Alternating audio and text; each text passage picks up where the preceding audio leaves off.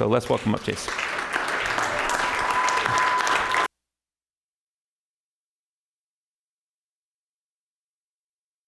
Good morning, church. Please turn your Bibles to Matthew chapter 8. Matthew chapter 8, picking up where we left off last week. We come now to another familiar story from the life and ministry of Jesus. This one is the deliverance of two demonized men.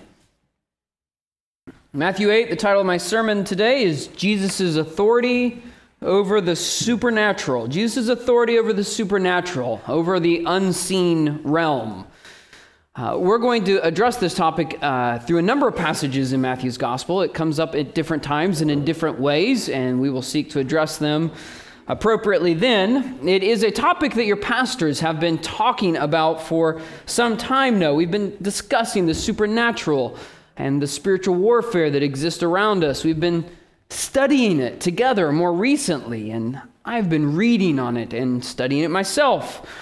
And this is all driven by a pastoral burden we have, a burden that this church family would have a biblically balanced explanation and expectation of the unseen realm. We want to have a biblically balanced explanation and expectation of the unseen realm. But it can be very hard to be balanced in this way. C.S. Lewis highlights this struggle in his well-known book, The Screwtape Letters. There he identifies two mistakes we are prone to make regarding the existence and activity of spiritual beings. The first, he says, is to take an excessive and unhealthy interest in them. An excessive and unhealthy interest in them. This was the error that we were prone to make in the early years of our denomination, in the early years of our church. Coming out of the charismatic movement, we were hyper aware of the activity and machinations of the evil one. Hyper aware and excessively interested. God in his kindness graciously corrected that early error, and yet, for some of us, the pendulum has swung too far in the other direction. Mr. Lewis says the first mistake we make is excessive and unhealthy interest, but the second is its opposite, excessive and unhealthy disinterest.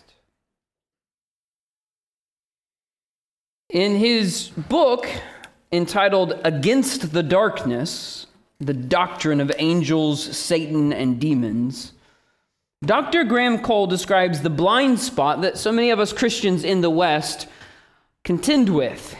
He writes, so many Christians in the West live as though the story of creation involved, in the main, just two important characters, God and ourselves. The majority world, however, in contrast, has never forgotten that there is another order of intelligent, created life playing its role in the story, namely, the order of spiritual beings. So let me use this occasion to ask you if Dr. Cole here identifies a blind spot in your own theology. Do you read the Bible and do you live your life as though there are only two important characters, God and us? Have you forgotten? Obviously, you haven't actually forgotten in your head, but I'm talking about in a functional, theologically livable level. Have you forgotten that there is another, in fact, another character involved? Have you forgotten that there is another significant order of intelligent, created life playing its part, playing its role in the story of creation? The Bible talks about this order, in many ways. It calls them gods, lowercase g, sons of God, the divine council, angels, archangels, cherubim, seraphim, watchers, Satan, demons, thrones, dominions, rulers, authorities, powers, principalities, and spiritual forces of evil. According to the Bible, these beings are very much alive. They are very real, they are very much alive, and they are very active. They are at work all around us. And according to Scripture, we should expect their activity to touch our lives. So yes, there can be an excessive, unhealthy interest in all of this, but there can also be an excessive, unhealthy disinterest in all of this. Both mistakes are being made all the time. There are excesses, but the answer is not to dismiss them altogether. It's not to ignore them. Rather, we must let Scripture explain and set our expectations of them. You see, the accusation made against people in that unhealthy, excessive interest camp, the accusations made against them all the time is that they let their experiences and their expectations be elevated above Scripture. Right? They let their expectations and their experiences be elevated above Scripture. And maybe you're here today and that would be your critique of that camp. Yeah, that's exactly why I'm not in that camp, Jace, because they just seem to let their experiences or maybe their emotions or their expectations, and so they're seeing things everywhere, and I don't see anything and I don't know what's going on. They elevate it above Scripture. It's disproportionate. And sometimes I think that's a very fair critique. However, I would want to point out that those in the excessive and unhealthy disinterest camp make the exact same mistake. They also elevate their experience or their lack thereof and their expectations or the lack thereof. They also elevate those above Scripture. So that the mistake is made on both sides, instead of letting Scripture set our understanding and our expectations. Friends, the plain teaching of the Bible is that we are living our lives in the presence of spiritual beings, and we are living our lives in the midst of an extraordinary cosmic clash.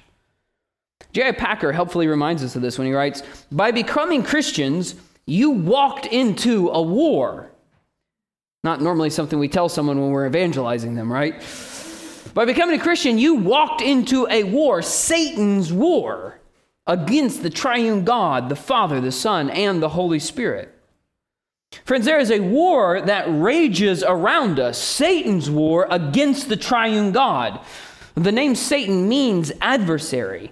And the Bible teaches us that he is not just some impersonal force. He is not just some metaphor for everything that is wrong in the world, but Satan is an actual spiritual being who began as a powerful angel in the kingdom of heaven, but who fell when he rebelled against God's authority. And with him fell many angels who we now call demons. These spiritual forces of evil stand opposed to God. They stand opposed to God. They stand opposed to all that he does. They stand opposed to all that he loves. They stand opposed to all that he is, and their craft and power are great. We'll see that in our passage today. Their power and their craft are great, but what we'll also see in our passage today is that Jesus can, with one little word, fell them. That comes from the great Martin Luther hymn, "Did we in our own strength confide, our striving would be losing. Were not the right man on our side, the man of God's own choosing. You ask who that may be? Christ Jesus, it is he. The Lord of hosts his name, from age to age the same, and he must win the battle." That's what this passage that we're going into is all about today. That Jesus Christ has authority over the demonic, over demons, and he will win the battle. So we've been working our way through Matthew chapter 8, and we're going to be going into Matthew chapter 9, and it's been very obvious, if you've been following along in the study, that the theme of authority is paramount in these two chapters. Again and again, we are presented with the credentials of Jesus' power and Jesus' authority.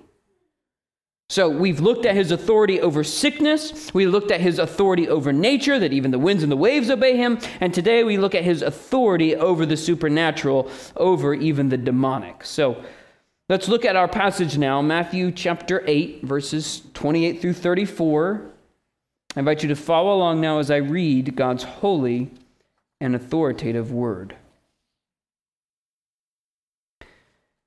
And when he, being Jesus, came to the other side, to the country of the Gadarenes, 2 demon-possessed men met him, coming out of the tombs, so fierce that no one could pass that way. And behold, they cried out, "What have you to do with us, O Son of God? Have you come here to torment us before the time?" Now, a herd of pigs, many pigs, was feeding at some distance from them, and the demons begged him, saying, "If you cast us out, send us away into the herd of pigs." And he said to them, "Go." So they came out and went into the pigs, and behold, the whole herd rushed down the steep bank into the sea and drowned in the waters. The herdsmen fled. And going into the city, they told everything, especially what had happened to the demon-possessed men. And behold, all the city came out to meet Jesus, and when they saw him, they begged him to leave their region. Well, may the Lord bless both the preaching and the believing of his word now. In this brief account, we want to consider 3 things that we learn here. 3 things, one about demons, a second about Jesus, and a third about us. So we'll begin with the first, the truth about demons.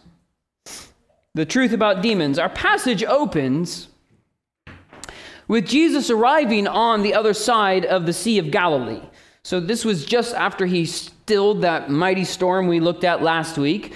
He and his disciples beached their boat on the coastline there, and you can imagine how happy those disciples must have felt to put their feet back down again on solid ground. After that storm they had just weathered, with its waves that were taller than the side of the boat and threatening to sink them, that violent storm as it was called. In fact, they thought they were going to die. It was so bad. And so they cried out, "Save us, Lord! We are perishing!" So these guys, I mean, just think about these guys for a minute. You got to keep them in. The disciples are just in tow of Jesus. They're just getting wagged around by him everywhere. They have no idea what's going on. So they've had a near-death experience. They thought they were going to die. And so, praise the Lord, Jesus is with them. Praise the Lord, Jesus stilled the storm. It was an incredible display of power. I guess they're safe with them. They're feeling good about that. But it must have been a relief to put their feet back down again on solid ground where life is normal, where normal things happen, where they know what life is like on solid ground, until they find that there is another kind of violent storm that is fast approaching them. Another kind of violent storm. They were about to encounter a violent storm in the form of 2 demonized men. So just imagine this here for a minute. These disciples, they disembark from the boat. Mark tells us that this happened then immediately. Immediately they get out of the boat. Immediately out of these limestone hillside that's pitted with caves and used as tombs, there appear all of a sudden 2 demonized maniacs who Mark tells us were often cutting themselves, and Luke tells us were stark naked. So all of a sudden there appears 2 bloody, scarred, naked, demonized men violently charging down the hill, screaming and crying, "Ah!" or whatever they're doing. Now just imagine what those disciples would have done. Okay, let's get back in the boat. Okay, yeah.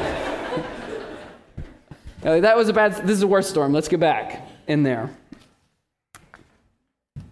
But Jesus doesn't get back in the boat. Jesus meets this storm head on as well.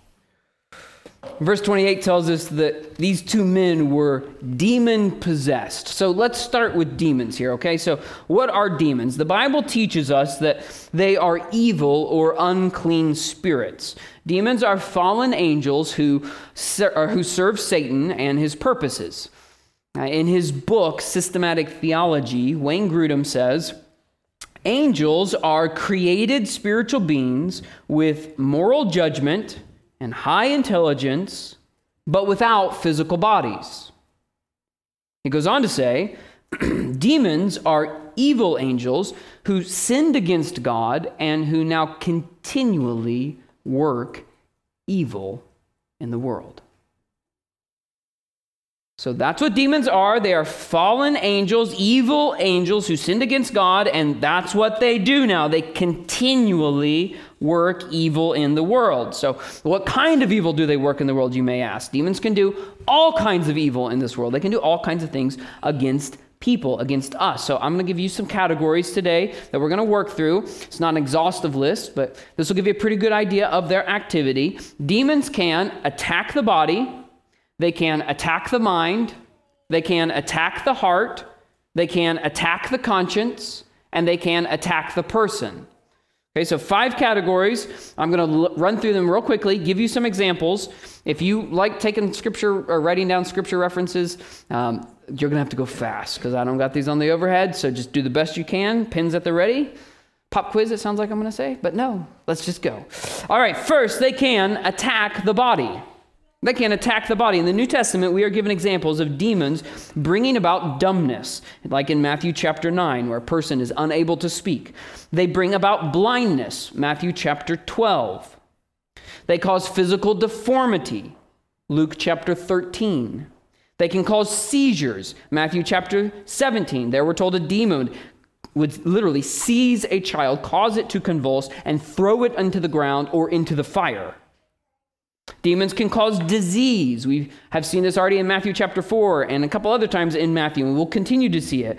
That doesn't mean that they cause all sicknesses, but it does mean that they cause some sicknesses.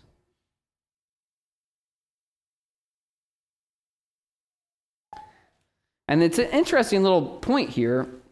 In the early church, the spiritual gift of miracles, if you go and look at 1 Corinthians chapter 12, the spiritual gift of miracles, which is actually more literally translated the workings of power. The workings of power.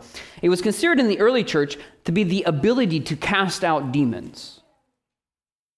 And I can't prove a point here. I can't prove this, but I think it could be significant that in 1 Corinthians 12, the gift of healing is listed right next to the workings of power. Because demons cause diseases. And so sometimes you pray for healings and sometimes you pray for deliverance. Demons can attack the body. Second, they can attack the mind. The mind. Demons can bring about insanity, like they do here in Matthew chapter 8. Something similar happens in Mark chapter 9. When a spirit there, an unclean spirit, saw Jesus, we read there, Mark chapter 9, immediately it convulsed the boy, and he fell on the ground and rolled about, foaming at the mouth. So demons can cause bouts of mania. They can make you hurt yourself. Again, looking at our story today, but in Mark's account of it, in Mark chapter 5, we're told the demonic kept slashing himself with stones. So they can attack the mind. And when people act like this in our day, we generally have 2 responses to them. We give them either a lot of drugs or we put them away in some kind of facility, in some kind of hospital. Personally, I'm convinced, as I'm sure many of you agree with me, that there are a lot of people in our day diagnosed with mental illnesses who are actually oppressed by demons. And what they really need is deliverance through Jesus Christ. One story I have about this, I once spoke with a man who heard voices. And these voices would tell him to do things, evil things. For example, he'd been following somebody around, stalking them really. And when I confronted him about this, He told me he was following this person. It was a girl, so he was following her because he heard a voice telling him to do so. And he seemed to know things about this person and about their schedule, their life, or whatever, that would incline me to think that he had knowledge that he should not have. And so I was inclined to believe that he was indeed hearing some kind of demonic voice. And so in the course of the conversation, I happened to ask him, out of curiosity, do you hear the voice any while we're talking? And he affirmed he did. Wow, okay, so what's the voice saying to you? And he told me, I'd rather not. I don't want to tell you. I'm like, you got to tell me. What's the voice saying to you? And he told me, it's telling me to hurt you. Well, thank you for not listening to the voice right now. I really appreciate that. Demons attack the mind.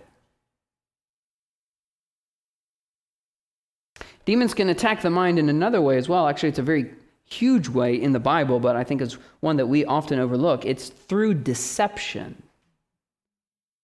In 1 Timothy chapter 4, false teaching is referred to as the teaching or the doctrine of demons. James 3 makes the same point. So think about that. The real perpetrators of heresy are not only the heretics that we can see, but are the evil spiritual forces that deceive and teach them. This means some of the most well-known preachers today, some of the best-selling so-called Christian books out there today, have been influenced by demons. And Scripture, as you know, calls Satan the father of lies. John chapter 8. So you can think about it in this way. If you want to discern, and you should, if you want to discern where spiritual warfare is happening in your life, one way you can do that is consider, what lies are you most tempted to believe? What lies are you most tempted to believe? What lies are you most tempted to believe about God? And what lies are you most tempted to believe about His Word?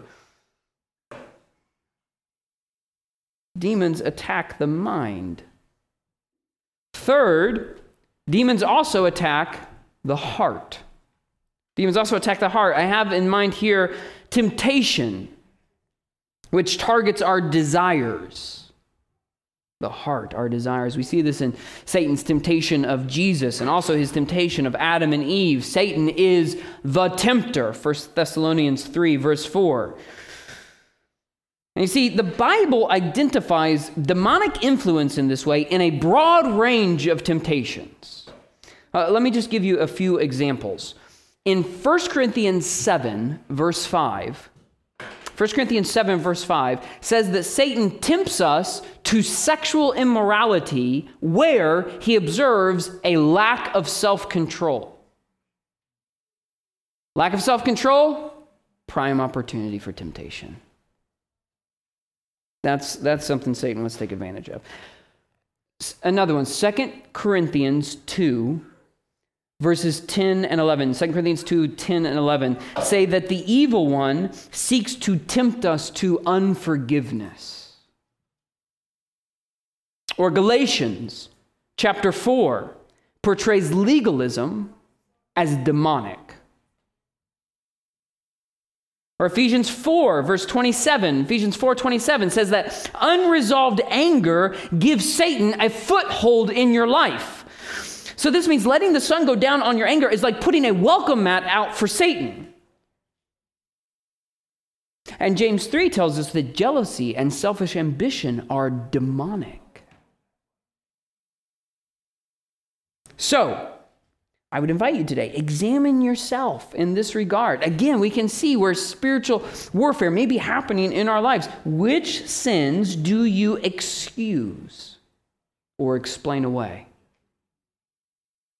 Which sins do you excuse or explain away? Which sins do you seem unable to stop committing?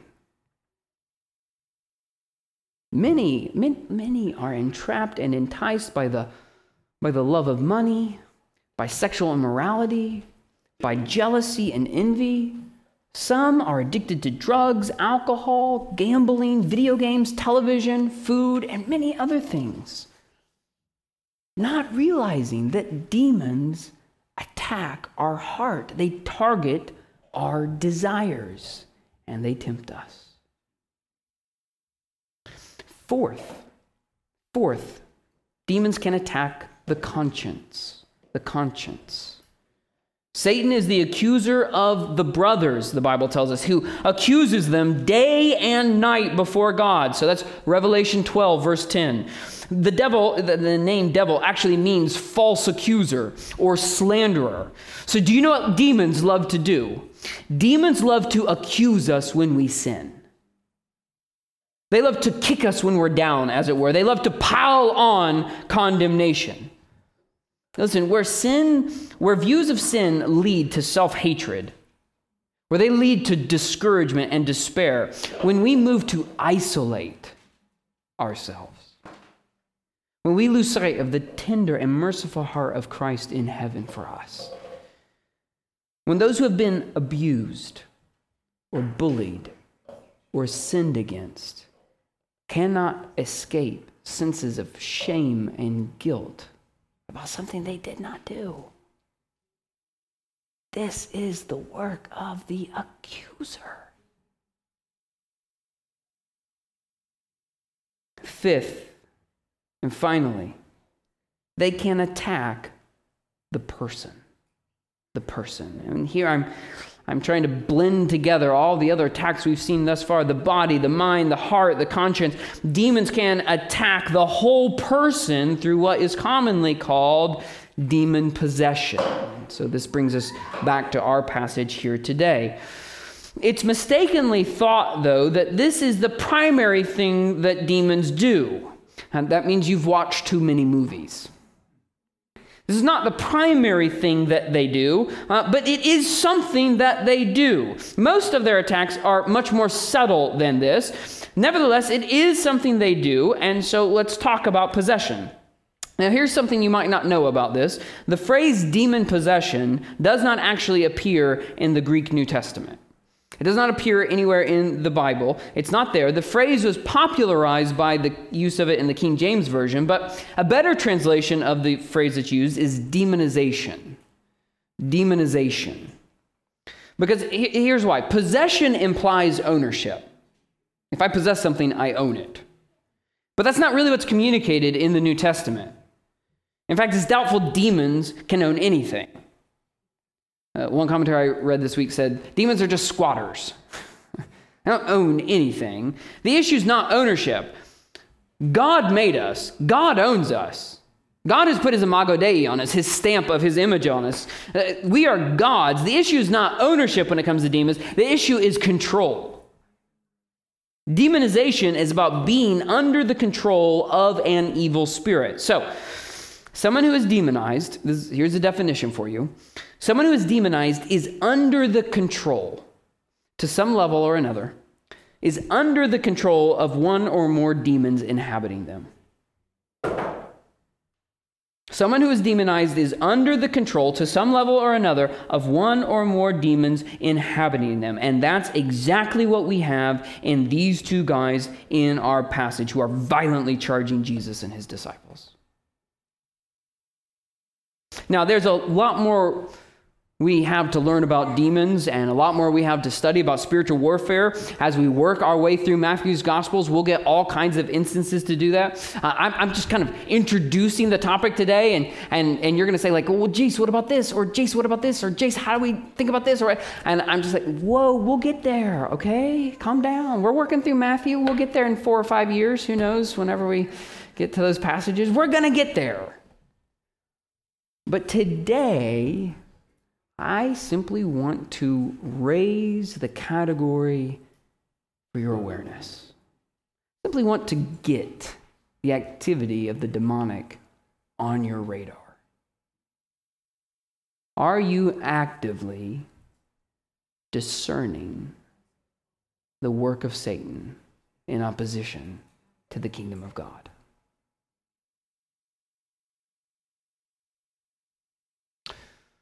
All right, well, we need to move on to point number 2 this morning. Point number 2, the truth about Jesus. The truth about Jesus. For all the time I just spent on the existence and activity of demons, Matthew's purpose and emphasis in this story is not to promote a preoccupation with evil spirits. Matthew certainly assumes the supernatural worldview, and I'm trying to make sure we have a supernatural worldview as well. That's what the Bible expects us to have, a natural and supernatural worldview. And Matthew's certainly graphically revealing the nature and activity of the demonic in this passage. But the story is not about these demonized men or the spirits that inhabit them. No, this story is about the one who arrives on the shore with sovereign authority over the demonic. Notice now how Matthew describes these 2 demonized men in the latter half of verse 28. He says they were so fierce. You could translate it so terribly violent. That'd be a good translation. They were so fierce, so terribly violent that no one could pass that way. Now, why did Matthew include that description? Mark includes other descriptions of them. Luke describes other things about them. Matthew chooses this fact. Why this fact? Matthew has a reason for this description. He wants us to understand how dangerous these men are. He wants us to understand how strong a hold the demonic have over them, and really how much of a hold the demonic have through them over that region. That they are so fierce, no one could pass that way. No one can pass that way. No one can pass that way until one day, from out of a boat beached on their shore, the Lord himself emerges, and he will pass that way. Now, the demons, they're very aware of who Jesus is, which is really an interesting thing in this story, right? Because the disciples don't really get who Jesus is yet. They're still trying to figure this out, but the demons already got it. The demons already know. Matthew tells us they recognize Jesus, and they go and make a request of Jesus. So first we see they recognize him. You can look with me at verse 29. They recognize him, calling him Son of God. Now that's interesting. That's interesting because just a couple verses earlier, Jesus described himself as Son of Man, a reference to him being God, but towards his humility and his humanity. But the demons come in the spiritual, and they say, oh, we can see right through that. You are the Son of God. So that's interesting, but it shouldn't surprise us really, because these demons, they actually go a long way back with Jesus. If you remember, they are fallen angels, and so they've known Jesus for a long time. They used to attend his heavenly court. They know him. He's the one they rebelled against. They rebelled against his authority a long time ago, and so here he has shown up, though, on their shore. And they know exactly who Jesus is, which is why they ask of him, again, verse 29, they say, have you come here to torment us before the time? So these demons know who Jesus is, and they know something about why he has come. Jesus has come, we learn this from the Bible, we learn this later in Matthew, Jesus has come to bind the strong man. He has come aggressively to bind the strong man and plunder his house. He has come with purpose and intent and resolve to destroy the works of the evil one. Jesus has come to set the captives free. And these demons know something about this. And so they wonder, what does it mean when Jesus shows up on the shores of our home? What does it mean when Jesus shows up at our front door? The time they refer to here, they say, is, come to torment us before the time. The time they're referring to here is divine judgment. And the torture they're referring to is what God will do to them in that judgment. We think of judgment as the end of all things, but judgment is not the end of all things. Judgment is the perfection of all things. And the perfection of all things is evil spirits like demons being tormented eternally. So these demons, they know judgment is coming. These demons, they know what's coming down the pike. They know their time is limited. They know they are defeated foes. And standing there before Jesus, they know he has the authority to do with them whatever he wills. And so they make a request of him. Recognizing Jesus, these demons make a request of him. Verses 31 and 32. And the demons begged him. I love that. down demons, and they begged him, saying, "If you cast us out, send us away into the herd of pigs." And he said to them, "Go." So they came out and went into the pigs, and behold, the whole herd rushed down the steep bank into the sea and drowned in the waters. Over in Mark's gospel, we're told that this involves some 2,000 pigs. So this was a large herd. And they're stampeding down a steep bank to drown in a deep sea. All this only adds to the incredible drama of this story. I mean, with only a word, Jesus did all this. He said, "Go." That's all it took. With just one little word, he felled them. And that's something that's really shocking to everybody here. It's not just that Jesus did this. It's not just that he expelled these demons, he cast them out, but it's also how he did it immediately and totally. You see, you have to understand, these demons, they are powerful beings. These are mighty beings. 2 Peter 2:11 says angels are greater in power and in might than men. 2 Peter 2:11, greater in power and might in men. And so if angels are, that must include fallen angels as well. They are mightier than men. And then here's a passage for you to think about. Go and read this week. Daniel chapter 10. In Daniel chapter 10, we're told that an angel was dispatched by God to get a message to the prophet Daniel. But a demon held that angel up for 3 weeks. That's weird. We don't think about that kind of stuff much, do we? Held him up for 3 weeks. This is not a Frank Peretti book. This is the Bible. Held him up for 3 weeks until God sent Michael as backup to that messenger angel so Michael could clear the way and the angel could get through. The point is, these are serious beings of strength and power, which is why in Ephesians 6 we're told if we're going to mess with them, we have to dress ourselves in armor. They are great in power, they are awesome in might, and yet with just a word, Jesus can dispel them. Just a word. He says, "Go," they're gone. Just like that. He only has to say the word, and they obey. But the problem is, how's anyone going to know it happened? How's anyone going to see that demonstration of power? How's anyone going to know for sure that when Jesus said go, they immediately obeyed and went? Well, here's how. There's a whole bunch of pigs over there. And the demons say, "Send us into the pigs." And Jesus says, "I can work with that." Because you see, pigs don't normally jump off ledges to go for a swim. Right? I mean, I don't own any pigs, but I've never heard any of that. I've read a lot of storybooks, kids' books about pigs. They never do that in them. They don't normally jump off cliffs and go for a swim. They don't herd like sheep do, going off somewhere together. But here we see 2,000 pigs all of a sudden start screeching and speeding toward a cliff, going over the edge and drowning. Such an incredible demonstration physically of what just happened supernaturally. That's the point of the pigs here. If you're concerned about all these little pigs dying, I feel you. That's a lot of wasted bacon. I grant that. No, seriously, if you feel a little sad about all those little piggies dying, I get it. It is a little sad. But if you're concerned about the pigs, you might be missing the point. Because we can sacrifice a couple thousand pigs for Jesus to demonstrate his incredible power. I believe he wanted living proof that those demons came out of those men when he commanded them to. And he sent them into the pigs so those animals might send a message loud and clear that no one could pass through that way until Jesus arrived with sovereign authority over the demonic. That's the truth about Jesus. He has all power.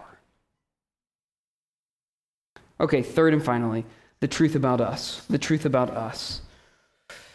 A few last reflections in this passage. The first comes from the end of the passage here. Please look again with me at verses 33 and 34. We're told the herdsmen fled, which I love that picture. All these pigs, herdmen just like, all those pigs, they just went, and he had yelled at, I'm getting out of here. This is craziness. The herdmen fled, and going into the city, they told everything, especially what had happened to the 2 demon-possessed men.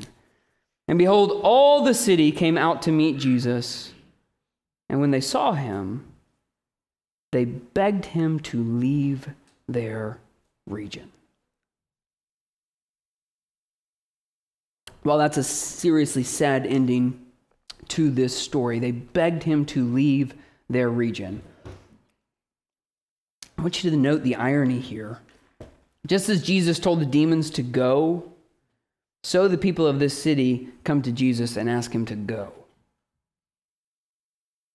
And there's a lesson for us in this. These people had been told what Jesus had done. They could see the herdsmen, or not the herdsmen, the demon-possessed men, the demonized men. They could see them free. They knew what had happened to these guys, but still they did not believe. And this shows us that you can know a lot about Jesus and maybe even be impressed by him, maybe even marvel at him, but remain unrepentant for your sin. We can be struck by the reality of God and what he does, and yet not repent of our sins, not love the Lord. So I would ask you today, what about you? Are you rejecting Jesus? Do you want him, like these townspeople here, to simply leave you alone?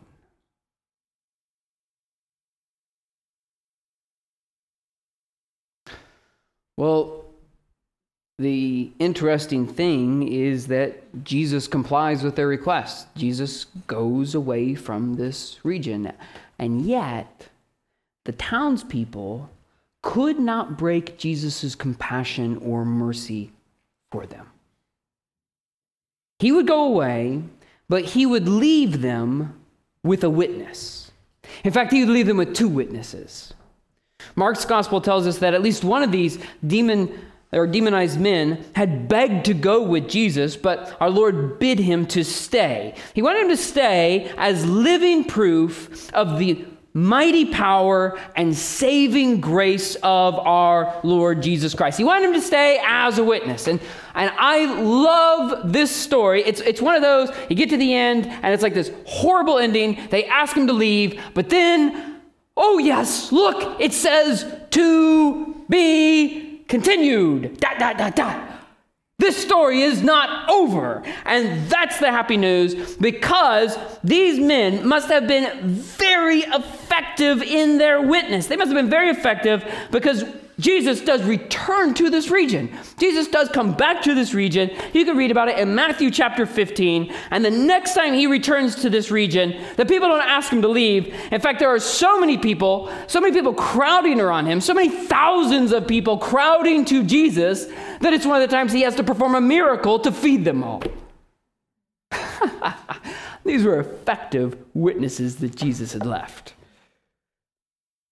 So 2 things for us to take away in closing as we consider these 2 demonized men that were a central part of this story. 2 things we'll close about in thinking. The first is this: the deliverance they experienced, it really does illustrate for us the nature of our salvation.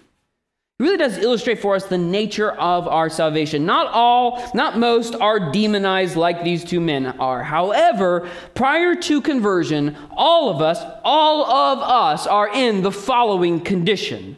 Ephesians chapter 2, verses 1 and 2, and you were dead in the trespasses and sins in which you once walked, following the course of this world, following the prince of the power of the air, the spirit that is now at work in the sons of disobedience. Friends, that is a description of all of us prior to our conversion.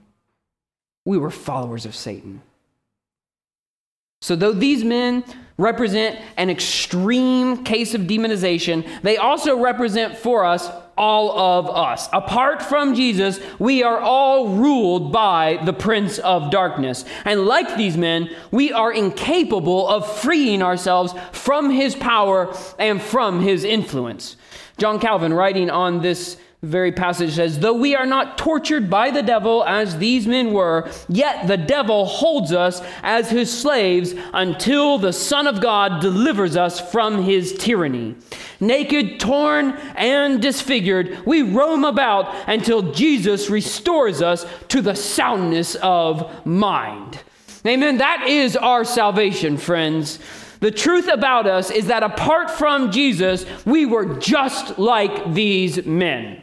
We were just like them, and so we should do, on this side of our conversion, we should do, in application of this passage, exactly what we are directed to do in Colossians chapter 1. We should give thanks to the Father, who has qualified us to share in the inheritance of the saints in light.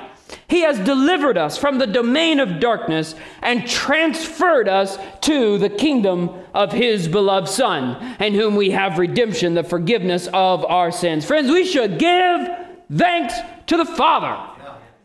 We should sing hallelujah. Our hope springs eternal. Yes, sing hallelujah. Now and ever we confess Christ our hope in life and death. Listen, friends, the only reason Satan doesn't still have a hold on your life is because there is one who disembarked on the shore of your life, one who has sovereign authority over the demonic and Satan himself, and he rescued you from the domain of darkness through the forgiveness of your sins. So, friends, let us give thanks. That is the appropriate application of this passage. We should be a thankful people. We have been delivered from the domain of darkness. So give thanks and remember this as well. Just like Jesus did not take these men with him on his mission trip, neither has Jesus taken us with him on into heaven. No, Jesus has left us behind, just like he left them behind, so that we could, like them, remain as a witness of light in the midst of this domain of darkness. You see, like them, we are living proof of both the mighty power and the saving grace of our sovereign Lord. His mighty power and his saving grace displayed in us. And you may be thinking, well, Jace, okay, I'll stay as a witness here, but I got to tell you, I'm tempted to think it's not going to be nearly as effective as these guys because I don't have a testimony like theirs. I don't have a testimony like theirs. It's not flashy. It's not big. It's not dramatic like they were. And friend, I would tell you lovingly and kindly that you are just plain wrong. You are just plain wrong, because here's the deal. Okay, friends, they were saved from demons. They were saved from Satan on this side of the cross. And you have been saved from the domain of darkness on this side of the cross. And friends, it is a world of difference. They knew Jesus as the one with power who saved them from the dominion of darkness. But we know Jesus as the one of power and love, who not only saved us from the dominion of darkness, but he also saved us from the power of sin. And he liberated us from that ultimate enemy, death. Friends, you have an incredibly more amazing testimony, because you can tell anybody and everybody more about Jesus than these guys ever could. Oh my goodness. You want to know the testimony you have? You have this testimony. Free at last. He has ransomed me. His grace runs deep. While I was a slave to sin, Jesus died for me. Yes, he died for me. We sang it earlier. Who the Son sets free, oh, is free indeed. I'm a child of God. Yes, I am. You think those guys knew that? Oh, we know that. I'm a child of God. Yes, I am. In my Father's house, there's a place for me. I'm a child of God. Yes, I am. You have a testimony. God has given you a testimony, and God wants you to use it. So let's leave here today looking for opportunities. No, that's not good enough. Let's leave here today asking God for opportunities to tell others what the Lord has done for us. Let's leave here today looking for opportunities and asking for opportunities for God to give us to share with others how he has had mercy on us. That's the example given to us here, and it is an example worth emulating. So friends, we leave here like this today. We have much to be thankful for this week, and we have good work to go and do. We have good work to go and do, and we have something to look forward to. That the Lord has left us as a witness to his sovereign power and his saving grace. And he wants us to share it. So keep your eyes open. Because you know what that is? That's real spiritual warfare. Let's pray. Well, Father in heaven, we thank you. We do thank you. Lord, we just apply, I was just saying, Lord, we thank you in accordance with your word that you have transferred us from the dominion of darkness into the kingdom of your beloved Son. Beloved. Oh, Jesus.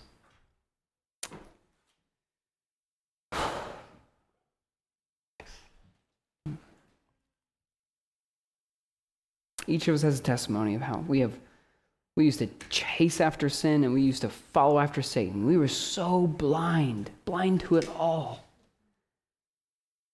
And in your mercy, you opened our eyes. So I pray, Lord, that you would help us not to walk blindly this side of conversion.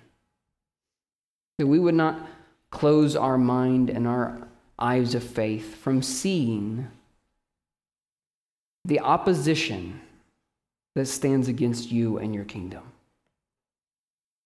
That we have an adversary who prowls around like a roaring lion seeking whom he might devour. And yet if we resist him, you promise he will flee from us. Not because of us, but because he who is in us is greater than he who is in the world. Because we resist him in Jesus' name. Because we stand firm in the armor of the gospel of our God. And so, God, I pray you'd send us out as warriors and witnesses of the light of the good news of Jesus Christ. God, send us to those who need liberated. Send us to those who you are ready to liberate. Lord, do a work in our city, in our region, like you did in this one, where maybe they began with a rejection, but by the time Jesus got back, huge crowds were flocking to him. God, we pray for revival. We pray for salvations in our city and in our church here, Lord. We pray that you would use us as we share you in boldness and in faith, all to the glory of your sovereign power and saving grace. We pray this in Jesus' name. Amen. Amen.